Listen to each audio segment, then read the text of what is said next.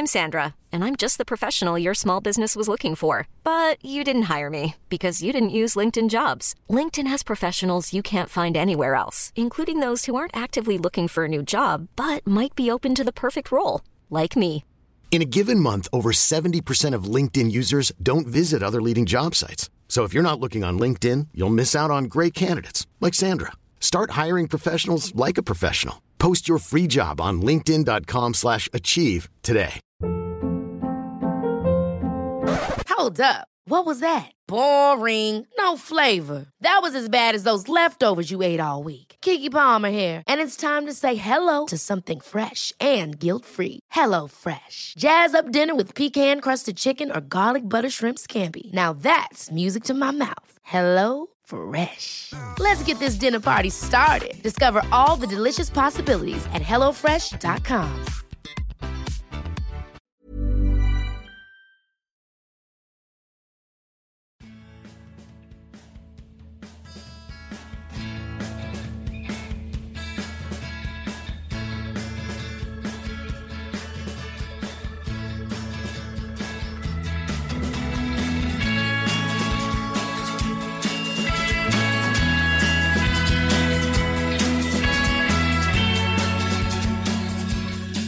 Välkommen till Klacken.nu, mina damer och herrar. Jag är riktigt glad att presentera John Cederblad. Hur mår du? Jag mår bra, snuvigt, men annars så sitter jag rakt i stolen. Ja, hösten har anlänt, om man säger så. Ja, precis. Ja, vi sitter här mitt emot oss, teoretiskt skulle man kunna säga. Vi båda tittar in i en skärm. Du är ju som tidigare placerad i Frankrike. Jag sitter på franska sydvästkusten i Bordeaux just nu. Hur är vädret där nere? Det är soligt, höstigt men soligt. Jag vågar inte titta på termometern. Det är den här årstiden när värmen går från 4 på natten till 22 på dagen. Så att det är någonstans däremellan. Jag förstår. Ja, här hemma i Sverige är det just nu 7 grader och molnigt, om man säger så. Ja. Men då vann jag. Då vann du. Du vinner på den. Och när du är med, då blir det ju vanligtvis naturligt också att det blir lite Frankrike-fokus. Ja. Landslagsuppehåll nu, och Frankrike har ju som alla andra landslag spelat också VM-kval. Oj, det var jag. Och där möttes bland annat Frankrike mot Bulgarien, och igår, måndag, spelade även Frankrike mot Holland på bortaplan för Frankrikes del. Jag tänkte vi går igenom lite Frankrikes landskamper, gå in i gruppen, snudda lite på Sverige men håller fokus på Frankrikes trupp, och sedan kanske gå in lite på fransk ligafotboll som man har i svensk media inte belyst lika mycket på grund av en viss Mr. Z som har lämnat för den engelska ligafotbollen. Det låter som en plan. Och jag tycker om planer. Tysk som är så ska det vara strukturerat. Ja. Då får jag vara med och sabba planen då. Halvfransk som jag är. Låter bra. Vilken kombination. När vi börjar då kronologiskt så fint som det kan vara. Frankrike mot Bulgarien. Matchen slutade 4-1. Men det började inte riktigt som man ville, eller? Vad säger du? Nej, det gjorde det inte. Det var väl i 50 minuter redan som Sanja drog på sig en straff. Den var väl ganska billig, men ska vi säga billig men inte helt galen. Han hade lite armkontakt med en bulgar och fick straff emot sig, och så stod det 1-0 efter dryga 5 minuter bara, eller 0-1 för det var i Frankrike. Så det var ju en mardrömsstart. Det där är ju lite, det kändes som EM igen liksom. Frankrike hade ju lite dille på ett tag där på att alltid släppa in tidiga mål och sen jobba sig tillbaka. Så det var väl lite nervigt. Men i ärlighetens namn, nu när vi har även Sveriges match igår mot Bulgarien i bakhuvudet, så var det kanske nervöst i 5-10 minuter och sen satte Frankrike fart, och sen var det väl inget snack faktiskt. Kom 2 snabba mål där efter 20 minuter, och sen var det klasskillnad rakt igenom. Exakt, man har ju ett minst sagt namnrikt lag. Om man bara tittar på startelvan som startar mot Bulgarien då, det var identiskt med Holland-matchen nästan, förutom en position som vi kommer senare in på. Men då har man ju ett mittfält med Matuidi, Pogba framför sig, Griezmann, Payet, Sissoko och sen Gameroy som anfallare. Är du nöjd med detta landslag och hur man ställer upp det just nu? Tycker man använder det på rätt sätt? Ja, det var 2 väldigt olika landskamper ska jag säga. Den mot Bulgarien och den mot Holland. Det är ju ganska naturligt att det blir så. Men i den första matchen mot Bulgarien så var det faktiskt stundtals ett väldigt, väldigt kreativt och snabbt anfallsspel med Griezmann och Gameiro på topp, som ju då även spelar tillsammans till vardags nu för tiden i Atletico Madrid. Och det var också Gameiros comeback i landslaget. Det var ett tag sedan han var med senast, och särskilt var det ett tag sedan han var med från start. Och de 2 var väldigt bra mot Bulgarien, där de fick jobba. Bulgarien försvarade väldigt lågt, men då, eftersom de är kvicka och passningssäkra båda 2, så var det lite lekstuga där Gameiro gjorde 2 mål och Griezmann gjorde 1 mål. Så just i den matchen så blev det väldigt mycket fokus just på anfallsspelet som de som tittar mycket på Frankrike ibland kliar lite i huvudet för då. Så det var väldigt lyckat med honom. Och sen så är det ju så att Moussa Sissoko spelar på högerkanten och övertygar som alltid. Liksom. Man sitter ju där och tänker att varför spelar inte Koman och varför spelar inte han och varför spelar inte han, och så spelar Sissoko och så förstår man varför han spelar. Han gör nästan alltid väldigt bra matcher i landslaget. Nej, men Griezmann och Gameiro var ju de som hamnade i fokus, eftersom de då stod för i princip det mesta i anfallsvägen, även om Payet gjorde ett mål också. Däremot så hamnade ju vår vän Paul Pogba i blåsväder där då, för han gjorde en sån här som man gör ibland och som man har gjort kanske lite för ofta i Premier League här under hösten, en icke-match där han ser lite ointresserad ut och sådär, och han blev ju uthängd och sådär, trots att Frankrike vann med 4-1 och allt borde ha varit frid och fröjd, så var det mycket negativa rubriker kring Pogba. Det är ju en enorm press på honom, om man säger så. Ja, det är det.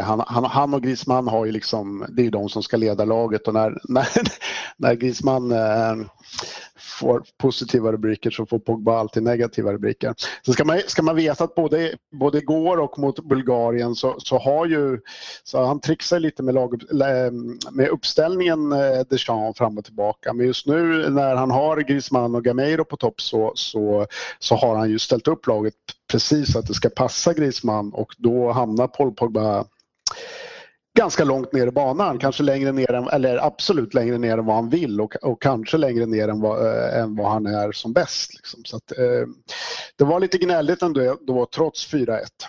Ja, det är lite som du är inne där med Paul Pogba, hans positionsspel. Han har ju haft samma, ska man säga, mindre lyckade session en bit nu i United med just positionsspelet, vart Mourinho då ställa upp med honom och fälla in i, och det funkar inte riktigt. Nu har man ju sett att det ändrar sig lite när man har ändrat på den detaljen. Ja, men det är lite så i franska landslaget nu att ena matchen så får Pogba spela lite högre upp i banan på ett 3-manna mittfält och blir jätteglad, och så hamnar Griezmann ute på en kant och ser lite sämre ut. Och sen i nästa match så spelar Deschamps 4-2-3-1. Eller rättare sagt, Deschamps är jättearg när man säger att han spelar 4-2-3-1. Han vägrar att acceptera det, och han säger att Frankrike spelar 4-4-2 med Griezmann och Gameiro som anfallare. Det var en lång diskussion om det igår där han på fransk tv. Men då hamnar Pogba lite för långt ner, tycker jag, och kommer bort lite ibland. Och sen så är det även så att det var ganska spännande då, därför att nu var ju Bulgarien ganska dåliga, men det är lite frågetecken kring om Pogba Matuidi verkligen är tillräckligt tajt som centralt mittfält och när man möter bra motstånd, och det var ju det som då testades i måndags mot Holland på bortaplan. Exakt. En match, om vi går in på den lite, en match som slutade ändå 1-0 och det var just det var just Paul Pogba som gav segern till Frankrike med ett långskott. Tjusigt, men man kan ju diskutera målvaktsingripandet av Stecklenburg. Ja, det kan man göra. Det var ett väldigt fint skott och det wobblade ju något ganska ordentligt i luften, men det är klart att han, om inte borde ha tagit den, så borde han väl i alla fall kunnat boxa den någon annanstans än in i eget mål. Därmed inget ont om skottet. Det var ju fantastiskt. Och som natt och dag, så trots samma uppställning med 4-2-3-1 eller numera 4-4-2 enligt Deschamps, så var Pogba, om inte bäst på plan, så i alla fall en av de två bästa, för att det var väl två spelare som stack ut något ordentligt mot Holland, och det var ju Pogba och i första halvlek, och i andra halvlek får man väl säga att Koscielny var den som höll ihop laget. Ja, mittbackslåset känns ju rätt så stabilt om man tittar där. Både två snabba och starka mittbackar i Koscielny och Varane. Ja, de var riktigt bra igår alltså. Särskilt Koscielny, som liksom nu är det ju de har ju spelat ihop ett tag, även om de har en tendens att vara skadade om vartannat lite då och då. Men just igår var de omutbara. Förutom kanske vid ett tillfälle där Holland i första halvlek tyckte och kanske borde haft en straff när Koscielny blockade ett skott. Han kastade sig och landade på bollen med armen efter han hade blockat skottet. Men hans kan vi kanske göra ett eget program om på 2-3 timmar någon gång. För det, i övrigt var Koscielny väldigt bra. Ja, men det måste man ju ta med sig också, att han har ju, i och med hans klubbsituation i Arsenal nu när Mertesacker är borta, har han ju verkligen blivit den här mittbacksgeneralen bredvid Mustafi. Vilket han är i franska landslaget också nu. Det var väl egentligen tanken att Varane skulle vara det, som även har varit vikarierat som kapten lite då och då. Men just i höst är det ju inget snack om att det är Koscielny som är den som håller i nyckeln och bestämmer. Och just mot Holland då hade man ju, du får gärna rätta mig i uttalandet, CDB, ja, högerbacken från Monaco. Han fick ju starta, han hoppade in senast mot Bulgarien. Ja, han hoppade in därför att förutom att jag tror han spelade 25 minuter någonting mot Bulgarien. Han andra på sin straff, han passat till ett mål, han var faktiskt bra.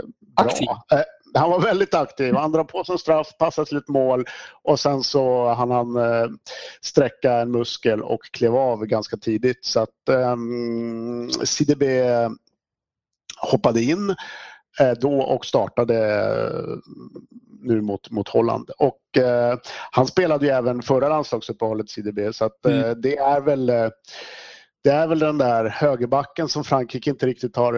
Det har varit lite, Frankrike har en tendens att få hur många vänsterbackar som helst, men på högerbackspositionen så har det väl inte varit så där klockrent jämt. Liksom. Det har varit Sagna, det har varit Chalet, det har varit Debuchy, det har liksom snurrat runt här. Senast så var en kille som heter Korcia också. Och, det snurrar, men det känns som att CDB kommer att ta den här platsen när Sagna ger upp om något år. Ja, för annars har man ju Kurzawa. Gud, jag är inte bra med uttalanden. Ja, men han är ju svår. Han har ju halv polack och han är fransman nu i alla fall. Ja, han har ju vänsterbacken där. Tycker du att han gör ett bra jobb? Han är ju den här, jag skulle säga, rätt så stabil både offensivt och defensivt, eller? Så här, Kurzawa är en personlig favorit faktiskt. Jag tycker att han är väldigt, väldigt bra. Både i PSG och i landslaget. Jag tycker att han borde vara den som tar över nu efter Evra. Just igår var han väl inte särskilt bra. Så att det kanske är fel tillfälle att prata om det. Men han och Payet som spelar framför honom då hade väl ingen vidare dag på jobbet, får man säga. Men om vi tänker lite längre så är Kurzawa Frankrikes vänsterback de närmaste åren framöver där. Sen ska jag väl erkänna att du vet, när man tittar mycket på fotboll så får man ju vissa spelare man fastnar för och vissa spelare som man kanske är lite hårdare mot än vad man borde vara. Och alternativet till vänster är en spelare som jag inte är särskilt förtjust i, som heter Luka Digne, som numera spelar extra back i Barcelona. Exakt.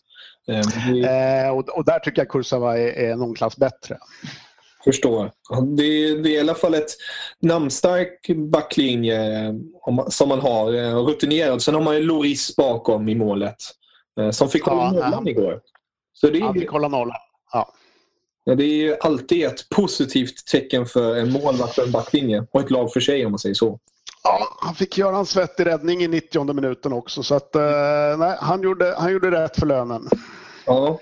Om vi går bara kort in på det här med, man har ju så mycket kvalitet i laget och man har ju alltid haft det i Frankrike, och sen har man kanske inte alltid fått ut den riktigt på planen. Men finns det någon spelare på bänken som du hellre skulle vilja se på i startelvan? Just nu? Alltså, det är ju så att det är en hel del skador och sådär också, så att framförallt i backlinjen, men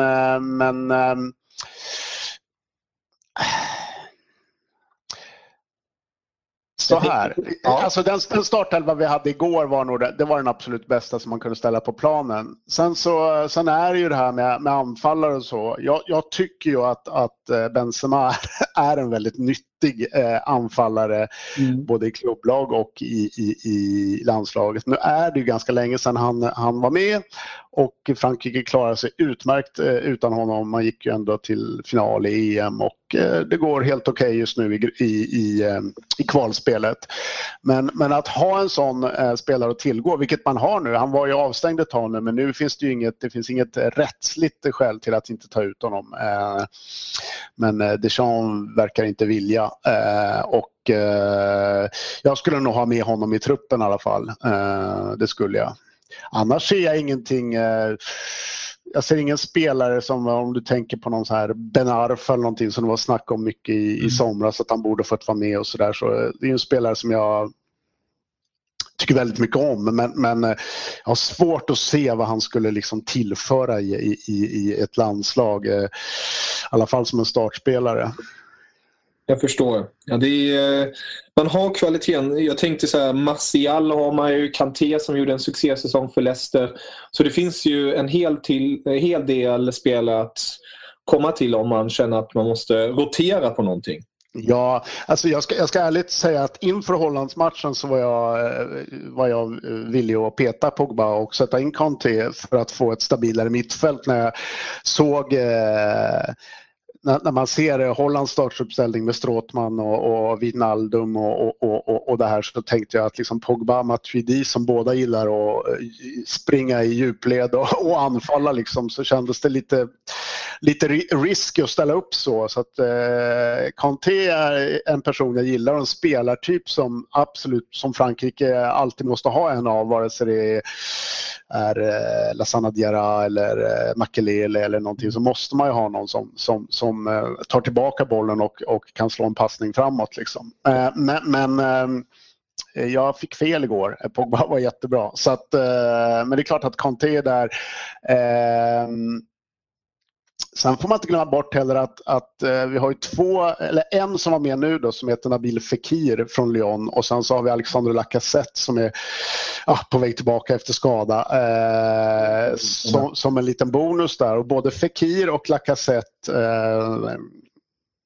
kan absolut kliva in i startelvan, skulle jag säga, när som helst under det här kommande kvalet ett år framåt. Är det då Gamaroy som får kliva åt sidan om Lacazette kommer? Ja, det är det. Fast vi har ju Giroud också som är som inte ens var med den här gången. Men tycker du att han ens platsar fortfarande? Han är ju nu petad från Arsenal, till och med man börjar inse att hans spelstil kanske, ändå om han är en bra targetspelare, så i Arsenals fall gynnar det kanske med snabbheten framåt. Kan det inte vara så för Frankrike också? Ja, det var ju så mot Bulgarien att Gameiro och Griezmann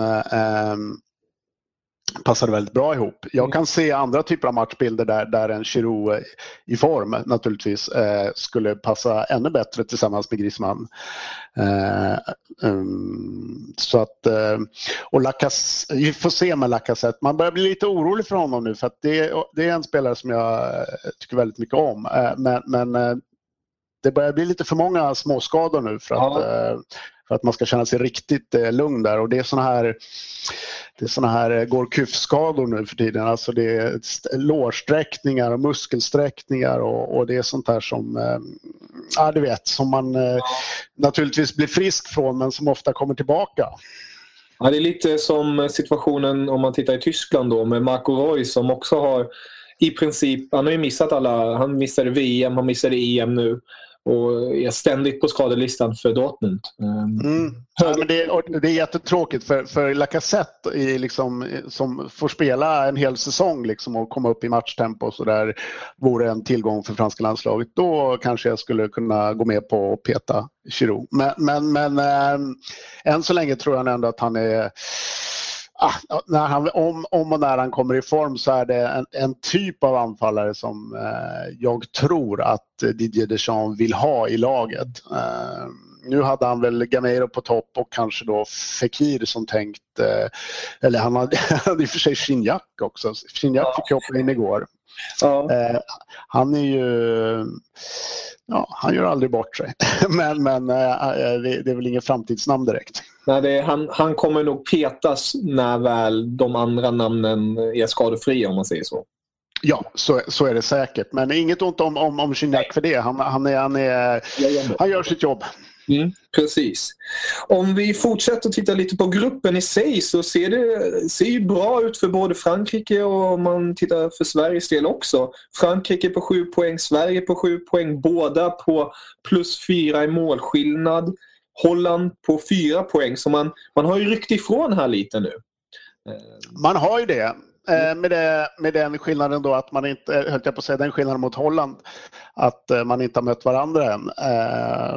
Man får väl ändå säga att Frankrike, Holland och Sverige ska vara de 3 som gör upp om de första 3 platserna.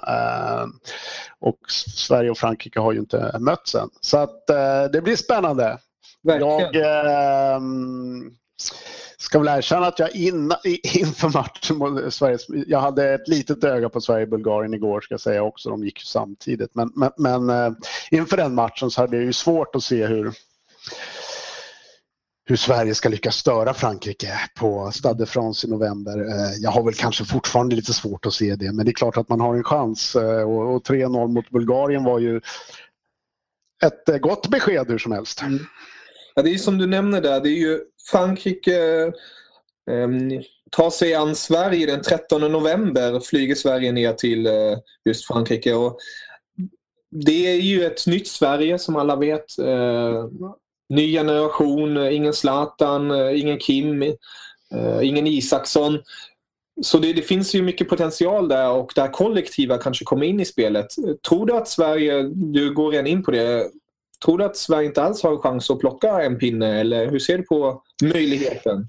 Jo, det är klart att Sverige har chans att plocka en pinne på Stade de France.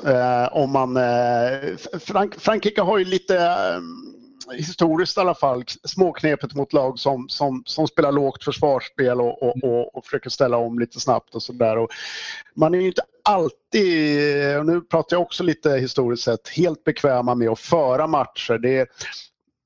Det lag som liksom, de generationer som har varit som bäst har ju varit lag med snabba omställningar och jag ska inte säga att man spelar kontringsfotboll, men man har inget emot att spela utan boll, och mot Sverige lär man ju få spela med boll hela tiden. Och det blir intressant. Nu tror jag att den nya generationen, Frankrike med Griezmann, Payet, Pogba och så vidare, är mer bekväma med ska vi säga, bollinnehavsfotboll. Så att det blir en spännande utmaning för fransmännen i alla fall. Men det är klart att Sverige har en chans om man håller ihop det centrala mittfältet, som jag har tyckt sett lite, ska vi säga, svajigt ut för Sverige, och man har haft lite svårt att bestämma sig för vem som ska spela och hur man ska spela och sådär. Ja, det blir en spännande tillställning.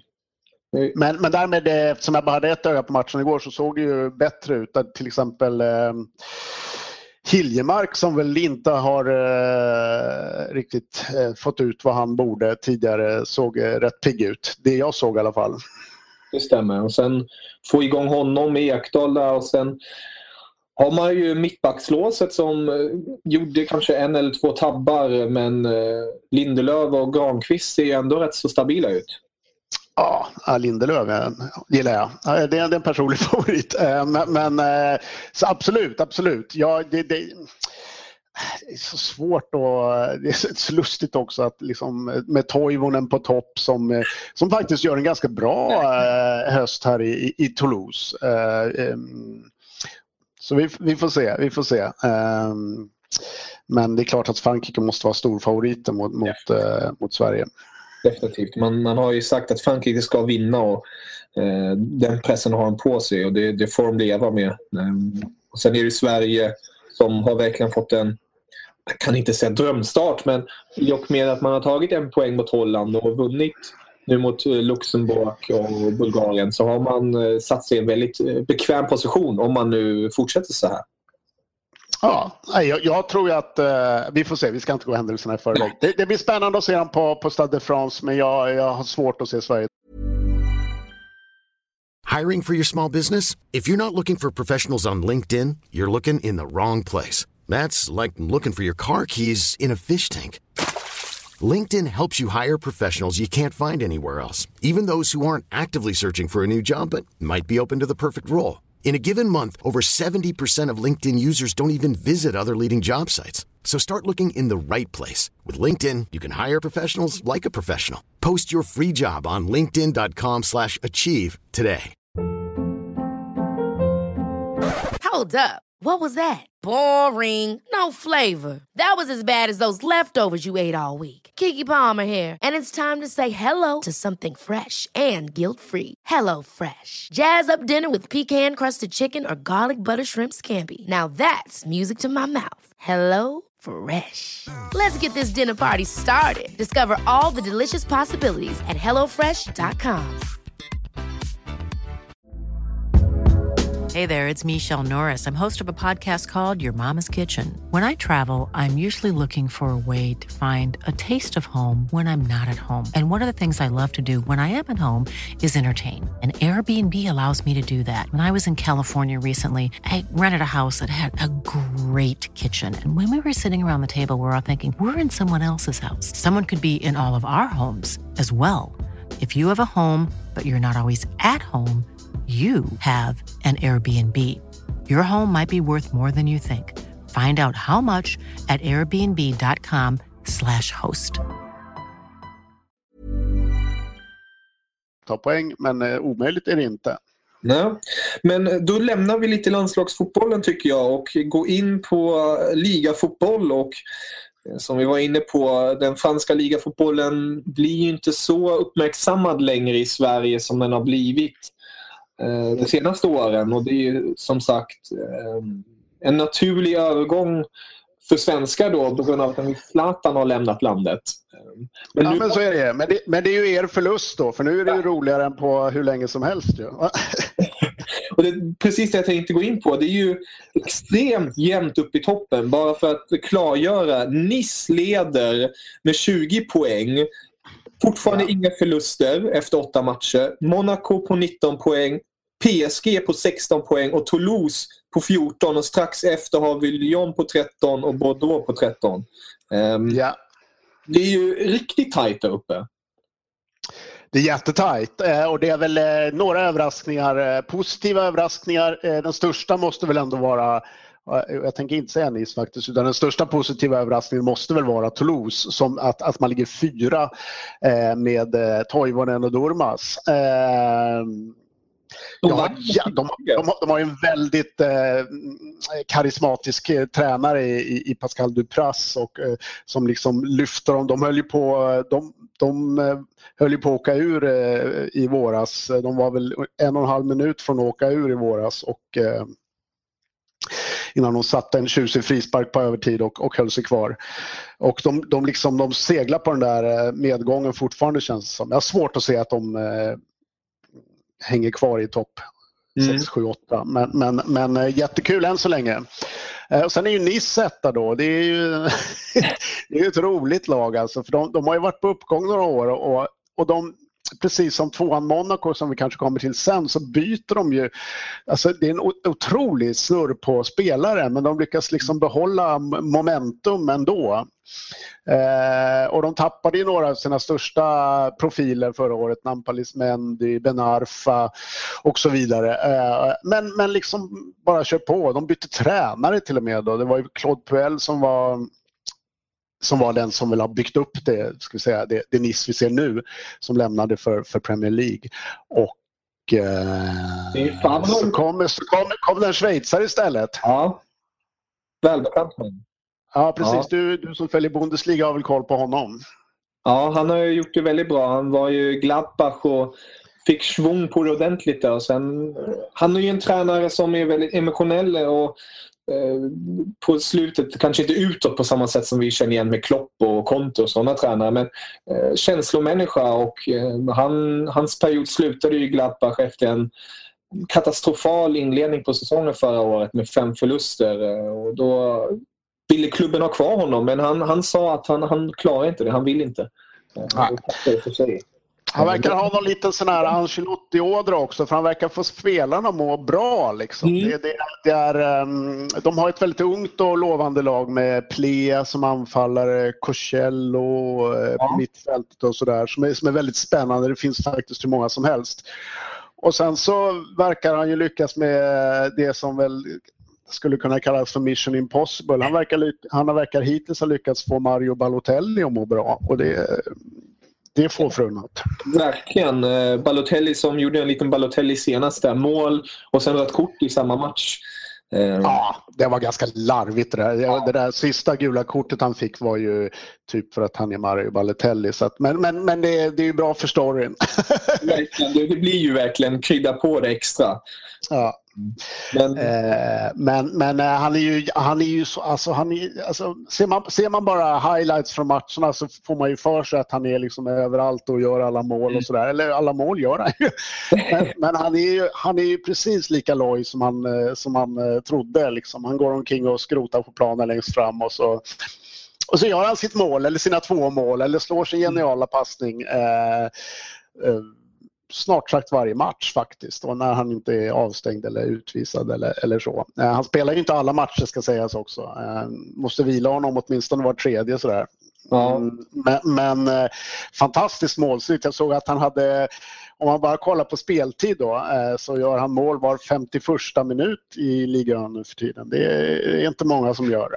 Det är imponerande.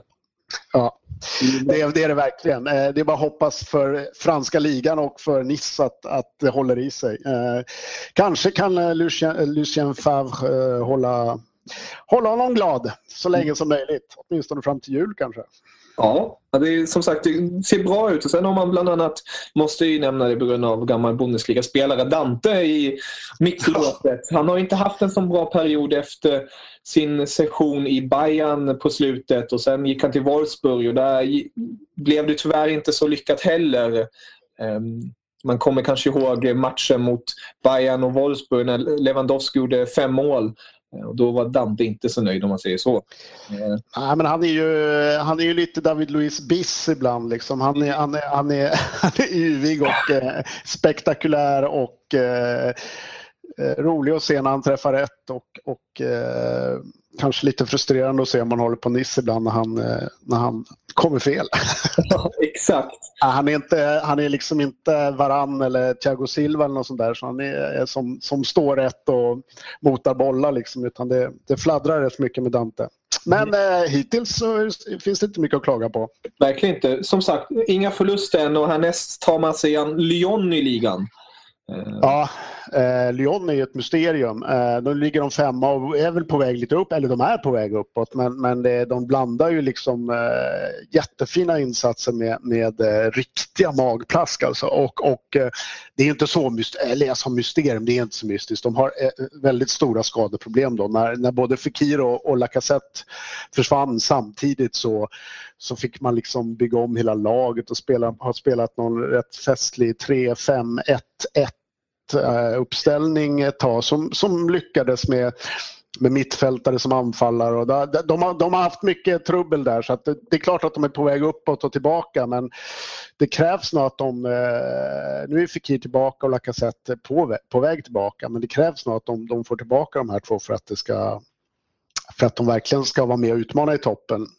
För även om det är Nice går bra och Toulouse ligger 4, så är det väl ingen snack om att det är PSG, Monaco och Lyon som ska göra upp på topp 3-platserna. Mm. Du var redan inne på Monaco innan där. Ett lag som de som kanske inte har följt fransk fotboll så nära in på. Det är ett lag som förut investerade stora pengar och sen togs det tillbaka och hit och dit och mycket händelser om man säger så. Men känns det som att de kanske har hittat nu en balans i truppen det senaste året? Ja, de har ju slut. Ja, precis. De hade en period när de skulle värva stjärnor och det har slutade de med abrupt. Ja. Men de har ju de har hittat en bra balans där. Och för mig är Monaco nog de är Frankrikes bästa lag så här långt under säsongen, även om de ligger 2. De har gått på en mina, och det gjorde de just mot Nice när de helt obegripligt förlorade med 4-0 mot Nice i Riviera-derbyt. Men annars har ju Monaco varit det lag som har övertygat mest, och Leonardo Jardim har ju fått mycket kritik, tränaren där, genom de åren han har varit där, men nu börjar han ju faktiskt få till ett lag som inte bara vinner med 1-0 hela tiden som han gjorde under en period och var ganska tråkig, utan som kan växla om och spela ganska rolig anfallsfotboll, och de har ju bland annat slagit PSG då. De vann ju senast mot Metz med 7-0. 7-0, ja. Det var ju, och Metz hade ändå startat ligan ganska bra då, så att, det var ju deras största bortaseger någonsin faktiskt, Monacos 7-0. Så att se upp för Monaco. Men Monaco har ju en del annat att tänka på. De är ju Champions League också. Gått bra där faktiskt. Vinst mot Tottenham och oavgjort mot Leverkusen. Ja, alltså Tottenham-matchen var de riktigt bra ut mot men jag vet inte om du såg Leverkusen-matchen, men där var de riktigt, riktigt dåliga, och sen så... Men de tog med sig poängen. De tog en poäng. Det var på övertid när den nya polska Torino-backen Glick. Ja. Den gamla Torino-backen drog till på halvvolley i krysset. Det var en mycket märklig match. Jag har ingen statistikfreak, men jag blev tvungen att kolla upp en grej, för att Leverkusen och Monaco möttes ju för 2 år sedan i Champions League också. Mm. Och då vann ju Monaco båda matcherna med 1-0. Och det var faktiskt så att Monaco, de har mötts 3 gånger nu på 2 år. Ja. Monaco har skjutit på mål 3 gånger sammanlagt i de 3 mötena, och alla bollar har gått in. Herregud. Fin statistik, det var bra. Ja, det är bra. Ja. Så är det. Men Monaco, jag tror att Monaco och PSG är upp om titeln i år, för att PSG måste väl få ordning på... Det är stökigt i PSG. Det är ganska underhållande just nu. För Unai Emery får ju enorm kritik. Senast idag i morse så toppar han hela omslaget på fransk fotboll med frågan överdriver Emery, alltså gör han för mycket liksom. Han ändrar allt, han skäller ut sina spelare, det snackas ju om att de har haft krismöten om hans spelsystem och han vill ändra allt på en gång. Det har hänt en hel del förändringar, om man säger så. Det har gjort det. Vad är det? Förlåt. Ja, fortsätt. Nej, men till hans... vad han nog själv tycker är tråkigt är att de var ganska bra i senaste matchen, och då var det typ första gången sen ligastarten som han ställde upp och spelade precis som Laurent Blancs PSG spelade förra säsongen. Och då gick det bra. Så jag, efter att han hade haft diskussion då påstås det, med spelarna om att de inte riktigt var nöjda med hans La Liga-taktik. Det är ju faktiskt så här, det är inte särskilt ovanligt att nya tränare, alltså ligan är ju till exempel en sämre liga än La Liga, och både Ancelotti och Emery när Ancelotti kom och Emery nu kommer in, så har de ju en massa bra festliga idéer om hur man spelar offensiv possession-fotboll. Mm. Men även om ligan är kanske en kvalitetsmässigt sämre liga så är det ju inte enkelt att vinna. Och Emrys, han har haft jag vet inte hur mycket som man ser i Sverige, men han har haft något bizarrt pressspel som han har tvingat på framförallt Verratti och Matuidi att ligga och pressa på, som då är det centrala mittfältare, att ligga och pressa på motståndarnas mittbackar, och det är liksom folk har sett lite vilsna ut liksom i hur man ska spela. Det är mycket möjligt att när det där väl sätter sig så blir det bra. Ancelotti fick ju en rätt jobbig start, glömmer man bort också så här i efterhand, men han hade lite trubbel i sina första kvarten av ligan för hans första år så att det är möjligt att det sätter sig. Men just nu verkar det vara en maktkamp mellan spelarna och tränaren om hur man ska spela fotboll. Ja. Men någon som i alla fall presterar skulle man kunna säga någorlunda, det är ju Cavani. Producerar mål, eller? Ja, det får man säga.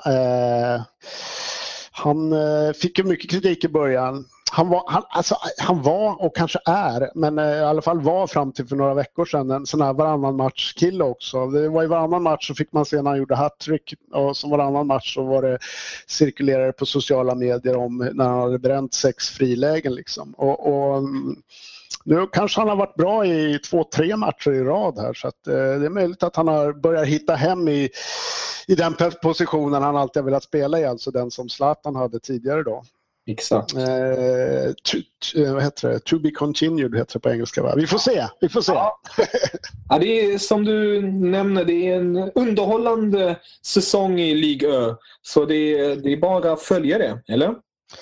Ja, det tycker jag. Sen har vi de här lagen som ska ligga med bakom och slåss om 4:e-5:e platsen också i Saint-Étienne, Bordeaux, Rennes kanske. De tror jag inte på, men andra gör det som kommer att vara med och tampas om Europaplatserna, så att jag tror att det kan bli spännande. Och jag skulle sätta kan man slänga bort en 10 så kan man kanske lägga den på Monaco ändå.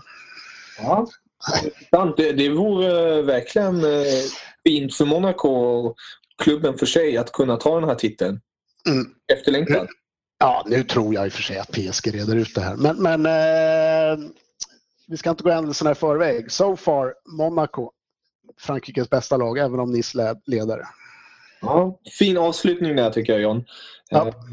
Tycker jag det är roligt med fransk fotboll. Det händer saker, och även för franska landslaget bjuder alltid på, om det nu är negativt eller positivt. Men det händer saker, om man säger så.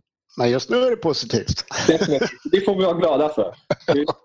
Får vi svensk synvinkel, då hoppas de flesta svenskar kanske att det inte är positivt i november. Men vi får i alla fall hoppas på en bra match, tycker jag. Det tror jag det blir. Får se om Toivonen kan ruscha in och kontra in ett mål eller någon annan. Ja, det hade varit kul om Toivonen och Durmaz på deras, inte hemmaplan nu, men hemmaland för fotbollen slänger dit en eller 2 baljer. Ja, den tar vi. Även om jag inte tror på den så köper jag den. Ja. Ja. Men John, riktigt kul att du var med den här gången. Jag hoppas få prata med dig snart igen. Ja, det var kul att vara med. Ha det så bra, Kevin. Auf Wiedersehen. Salut.